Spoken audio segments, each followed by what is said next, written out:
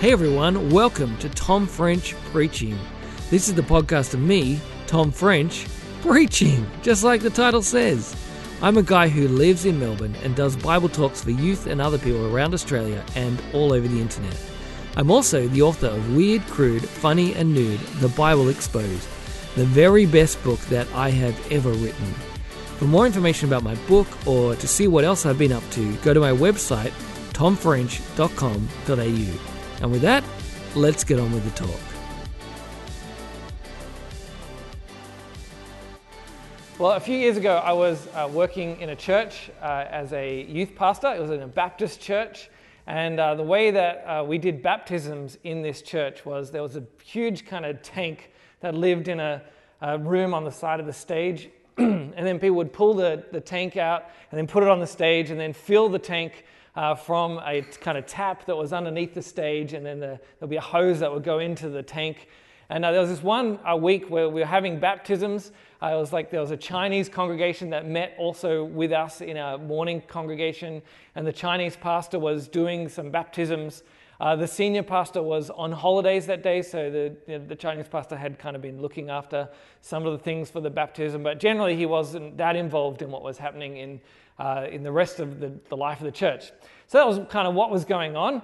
And the service began, and I was standing up the back waiting for the youth stuff to happen. We were going to head out a bit after the baptisms. We were going to take them upstairs. But things were going along well. There was a choir that sang, and then it came time for the baptism. And as the pastor got ready to baptize, he looked at the baptismal pool or the tank, and everyone else looked at the tank at that stage, and I looked at the tank, and I could see at that point that the water for the tank was right at the top of the tank.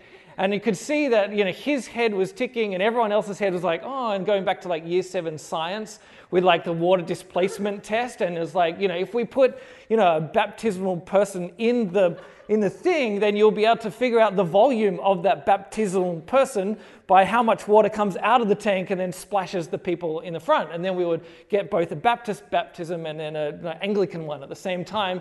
That things were going to go horribly wrong. And so people, realized that they needed to do something. So a bunch of people jumped up and grabbed like buckets and jugs and started bailing out this baptism tank and running them through the service. And then everyone just stood around trying to figure out what to do. And I was standing at the back, and I just thought it was great. I was having a good laugh because I love it when things like this go wrong.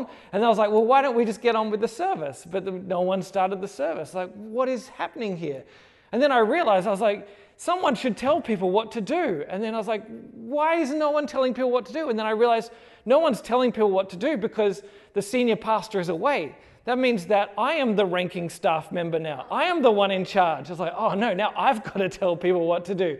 So I was like, man, I can't just stand back and laugh. I've got to pull rank. And so I went down the front. I was like, all right. And I kind of figured out the service. I rearranged it for people. I said, you do this, and then we can do the baptism later. And then everything kind of worked out. And knowing then that I was now the senior pastor for a bit, I fired some people on staff I didn't like and gave myself a pay rise, and it all worked out right in the end. I tell you this because in this passage that we see, one of the things that Paul talks about is he talks about the role that God plays. And we're going to see, as we look at it, that God has to play his role as God. God has to be God. Now, I had to play my role as the pastor at that point, otherwise there would have been chaos, absolute baptismal chaos, and people would have drowned. Probably not, it would have all been fine. But I had to step up and play my role, otherwise, things would not have gone the way they should have gone. And God has to step up and play his role in our life, or we have to allow him to play his role in our life. Otherwise, things will not work the way that they should. And we don't always like that. This passage in Romans chapter 9 is not an easy passage. When Pete asked me to preach, I looked at the preaching roster as we were kind of going through the roster, and I saw that we were in kind of Romans 8, and I was like, Romans 8, great, I'm going to get to preach on Romans 8, and he moved just past Romans 8, that great passage, about the love of God, and to Romans 9. I was like, oh no, not Romans 9, please. He was like, yes, Romans 9. I was like, man, I do not want this passage. And the reason why this passage is so hard is, people it's kind of generally acknowledged that Romans 9 to 11 is really some of the most difficult parts of the Bible. But I think the reason why it's difficult, particularly this bit, is not because it's difficult to understand. Like as we read this bit, we understand what it is saying. It is saying that God chooses some people to be saved, and some people for destruction and judgment. And the problem with that is that we understand it. That is the difficulty. We understand it and we don't like it. It's like that apocryphal quote from Mark Twain that says, "It ain't the parts of the Bible that I don't understand that bother me, it's the parts that I do." And I think that's how we sometimes feel about this. And Paul is talking about this because he's just moved on from that great part of Romans chapter 8 that if you weren't here last week, it's a bit that talks about what can separate us from the love of God in Christ Jesus. Can trouble or persecution or hardship, can life or death, angels or demons, no, nothing in all creation will be able to separate us from the love of God. And so Paul has said this amazing, climactic bit of Romans. And then now he moves on to this question of, well, if God is a God who loves us so much that nothing can separate us, excuse me, I might just drink a little bit of water.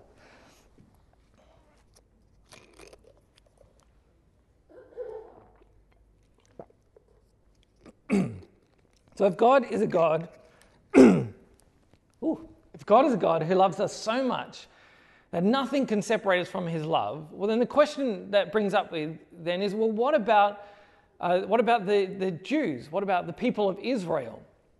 They were the people who God originally chose. In Abraham, he chose them to be his people and to be a light to the nations. And Paul talks about, like, through them theirs is the adoption to sonship and the divine glory and the covenants, the receiving of the law, the temple and the Messiah, who is God over all forever. Like, he's saying all these things were given to God's people. But now there are all these people who are not following Jesus. They haven't put their trust in the Messiah.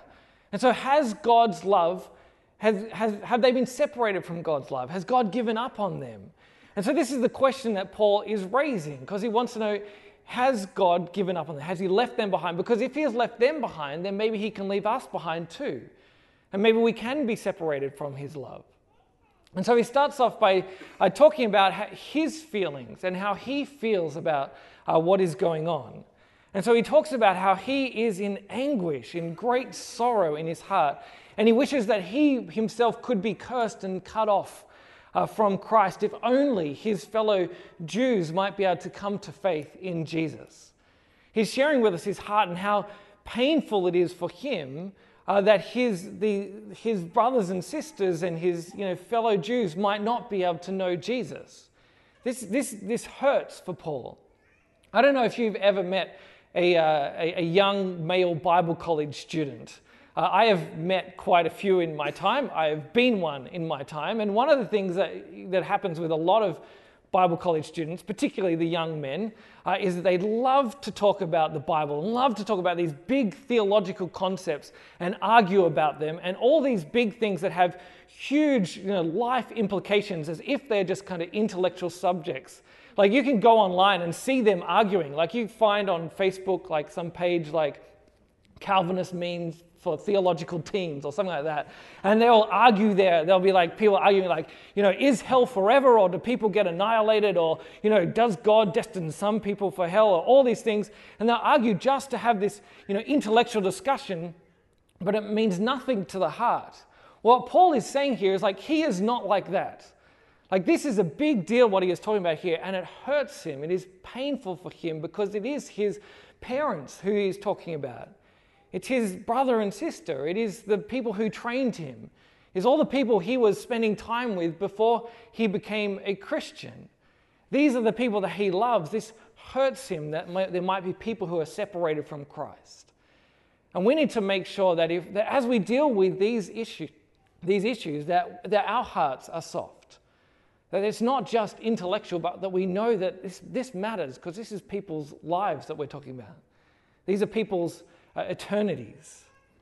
So then Paul moves on to this next question that he has from verse 6. He says, "It is not as though God's word had failed." Because the question would be, if God had made all these promises to Israel, did they still stand? Or has God given up on these things? Are his promises not true anymore? But then Paul kind of works his way through some of the patriarchs, the great elders of Israel and to show us that God's promises came to them, not to everyone who is descendant of Abraham, but to some. The promise only came to some people. And first he talks about Isaac, who was Abraham's child, to his wife Sarah. And he's saying, the promise didn't come to all of Abraham's children, but God chose one. And the promise of God's people would flow through Isaac.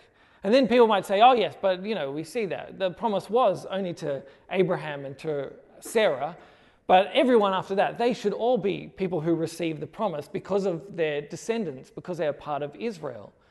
And so then Paul says, oh no, you've got to keep going, because then you look at Isaac's children, Jacob and Esau, and these guys are twins. They have the same mother, the same father. They were born at the same time through the same procreative act, and still God chose one of them to be the one who would receive the promise, and the other one would go on to become the elder of another nation. That God has always been choosing people, and not because they do anything good or bad, but God chooses in his wisdom to have some people to be the ones who receive his promise and some people who will not be those people. And so this is how Paul kind of shares with us, what God is up to. And so then the question might be then, well, okay, if God chooses some people and not others, and some people are going to be people who receive God's salvation and some people aren't, isn't that unjust? Because there's no justice there. Because God is just, it seems like he's just arbitrarily picking some people here and some people there. Like, this seems like injustice. And so we see what Paul goes on to say in verse 14. What shall we say? Is God unjust? Not at all. For he says to Moses, I will have mercy on whom I have mercy, and I will have compassion on whom I have compassion.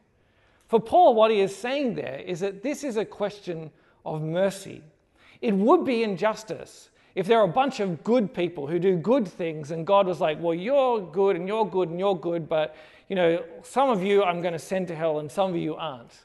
But what Paul is saying here is that all of us are people who deserve God's punishment. Earlier in Romans chapter 3, Paul talks about that all of us, Jew and Gentile, like people who have been part of God's chosen people and people who are not, all of us are people who have sinned against God. All of us are people who have rebelled against God, and all of us are deserving of God's punishment. And so the thing that would be just is just for everyone to be punished by God. But it's God's mercy that he would choose some people to be saved, some people to be forgiven, and some people to be welcomed into his family. He will have compassion on whom he has compassion. It's up to him. And this is part of the argument that Paul is saying, that it is up to God to make these choices. This is God being God. God will be God, and that's who we need him to be. We need him to be making these decisions. Paul then moves on and shares with us the picture of Pharaoh. Pharaoh, the one who is the leader of Egypt when Israel was there and they were enslaved. And God chose for Pharaoh to be someone he would harden him so that he would withhold, Israel. So he'll keep Israel in Egypt. He'll not let them go. And then God would show his glory by the way that he set Israel free out of Egypt. That Pharaoh was playing his role in God's plan. And so this, I don't know how you feel about it, but this is kind of uncomfortable, this idea. That if God chooses some people to be saved and some people to be hardened, and that is all for his glory, then we don't really like that, because we want to be the ones who say that, well, we have a role to play. We want to be part of this. And so then Paul knows what the next question is. And so he moves on in verse 19. He says, one of you will say to me, then why does God still blame us? For who is able to resist his will? The idea being that if God chooses some and not others, and that we don't get a choice, then why would we be punished for that? Like, why would God blame us for that? And I get kind of asked this question by young people when we talk about predestination. It's like, if it's all God's choice, then what role do we get to play? And why would God hold it against us? It's all him. And so what I do when this question comes up is then I say, well, when we look at the way that we make decisions.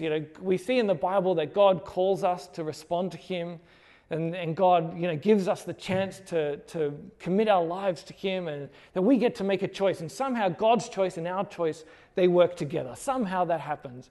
But that's not what Paul does. Paul doesn't spend his time, kind of giving us all the, intellectual arguments and looking at the Bible. He just says, but who are you, O human being, to talk back to God? He's saying, it's not up to you to make those decisions. You don't get to talk back to God. You don't get to question God in these things. And he likens us to a clay that was being formed into some object by a potter. And the clay doesn't get to talk back to the potter.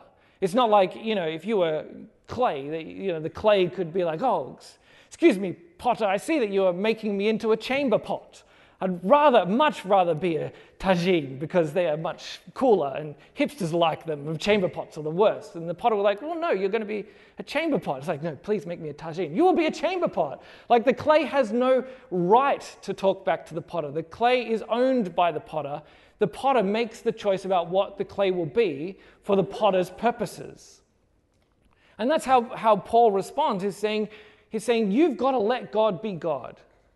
Because God will be God. And you don't get to judge God for his decisions, because that is his playing his part, and your job is to play your part. And we still don't like this. We grate against this because we want to have a role to play. We want to know better than God. We want to be able to tell God, no, this is who you should save, and this is who you shouldn't save. And this is what you should do that is right, and this is what you shouldn't do that because it's wrong, God. We want to tell God what is right and what is wrong. In the story of Job, we see in the Bible there is a man who has had a good life, but then at some point, because of an agreement between God and the devil in this story, Job loses so many things. He loses his family, he loses his livelihood, he loses his house, he loses his health. And then for about 40 chapters of Job, he is talking to his friends, and Job is saying, I want my chance to stand before God and question him. I want my chance to find out why God has done this to me. I want to bring God on trial for what he has done. And then when God finally does turn up and meet Job, what God says to him is that, who are you, Job, to question me? You don't understand what I am doing. You are not great like I am. And then he says this, would you discredit my justice? Would you condemn me to justify yourself? And what God is saying there is that if you spend your time condemning God for the choices that he has made, then what you are doing is putting yourself in the position of God. And God can no longer be God. Not that he ceases to exist, but God is not God in your life anymore because you are saying you know better than him. Now, we're allowed to ask questions about God. It's good to ask questions. But to question God in judgment and say that you know better, then God no longer has the role of God to play in your life. And then you are the one who has to know what is right and what is wrong. And you are the one who has to be able to make the wise decisions. And if you do that, then you will find quickly that it's all too much for you because you don't know what God knows and you don't have the ability that God has. One of the places I used to work was an organization that ran camps for young people. And I worked in the schools ministry section, so I would go around to schools and I would hang out with lunchtime Christian groups and I would spend time, preaching in chapels. But the other part of this organization is the camps they would run during school holidays and during school time. And we had a campsite that was right next to a lake. And I would go there every year to speak on this camp. There was a sailing camp. And so I'd go out on the boats, and when I would go out on the boats, I would have no idea what I was doing. I know nothing about sailing. I'm a useless sailor. And so finally there was this time when they had like a staff training day where you could go and get trained in all sorts of things. And they were doing some training in sailing. So I was like, I should probably go and learn how to sail. And so I went and hopped on this boat. It was a little kind of catamaran called a Hobie Cat. And we were on this out on the lake, and this guy who was the head of training in the organization was teaching me what to do. He was like, these are what the sails do, and these are what the different ropes do, and this is what the rudder does, and you put that up and pull that and then move that, and then as you do that, then you'll be able to sail along. I was like, okay. And so he's like, what does it do? And I kind of told him. It's like, all right, Tom, you take the boat now. I was like, okay. And so I got ready to take the boat. I was the captain, and we started heading along, and then I'd kind of be like, pull one rope, and then the boat would do the exact opposite of what I wanted to do, and I'd move the rudder and it would go the opposite way I wanted. We'd like speed up when I wanted to slow down, and we'd turn left when I wanted to turn right, and everything kind of started to go horribly wrong, and then eventually, within like a few minutes, we capsized, and everyone was in the water. I was like, oh no, I'm a terrible captain. And everyone was like, Tom, you're a terrible captain.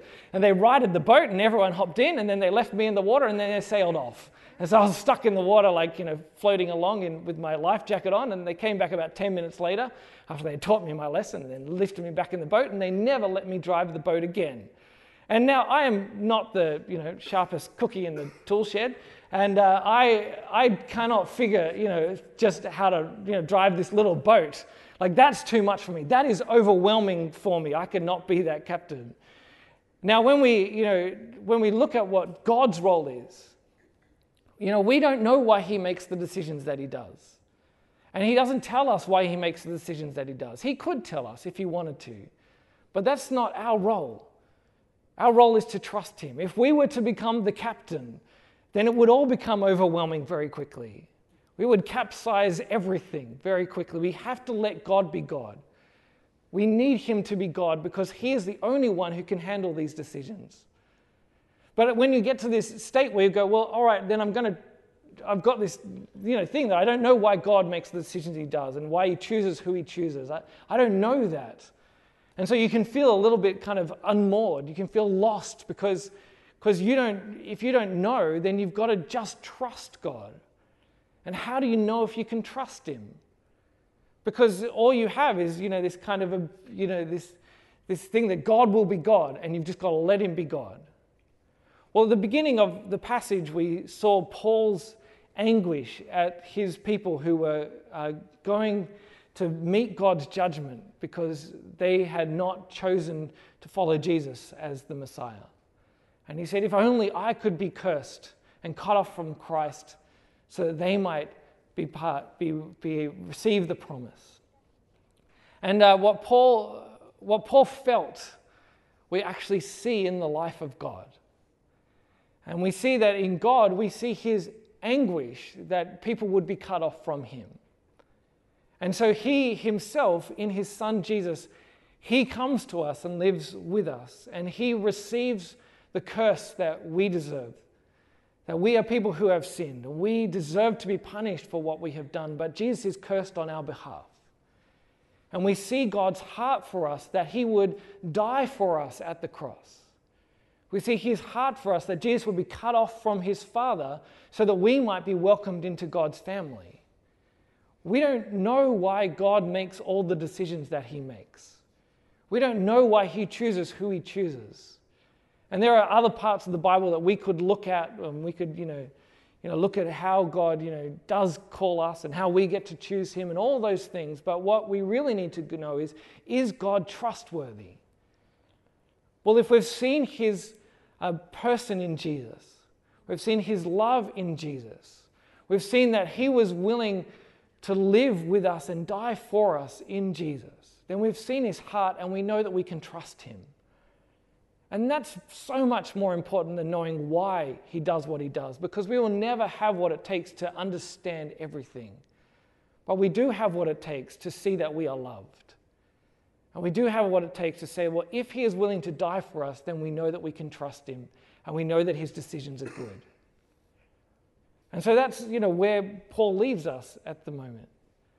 That God is a God who makes us, those of us who are not Jews, that we are welcomed in. We were not his people and we have become his people. We were not loved and we have become loved because of what Jesus has done. And the hope is that more and more people will turn to him, whether they're Jew or Gentile, that God will draw all people to himself. This is what we hope for and what we look forward to. The question is, well, what is it then that that we can do in response. How do we respond? Well, one is the question that this all raises, has God given up on Israel, the people of God? And as we continue through the rest of Romans, we'll see that no, he hasn't. And he's still calling them to respond to him. And so we can, pray that God will continually be bringing people to himself. And that's one of the ways that we can respond, is to be people who pray. If God is a God who it's him who chooses who will come to him, and he is the one who chooses who will receive mercy and who will not, then we pray and beg him that people we know and people we love will come to faith in Jesus, that they might receive God's mercy in him. The second thing that we could do is make sure we live humble lives, because we are not chosen by God because of any good thing that we have done. It's not because of our good works that God welcomes us into his family. It's because he has chosen us to be people who receive his mercy. And so we cannot live lives, boastful lives. And people at the moment, I think some in wider society, people are a bit kind of concerned about us as Christians and the way that we want to impose our way of behaving on the rest of society. And whether or not we are trying to do that or not is a discussion for another day. But what we have to be aware of is that as we relate to the wider society, that we do it with humility.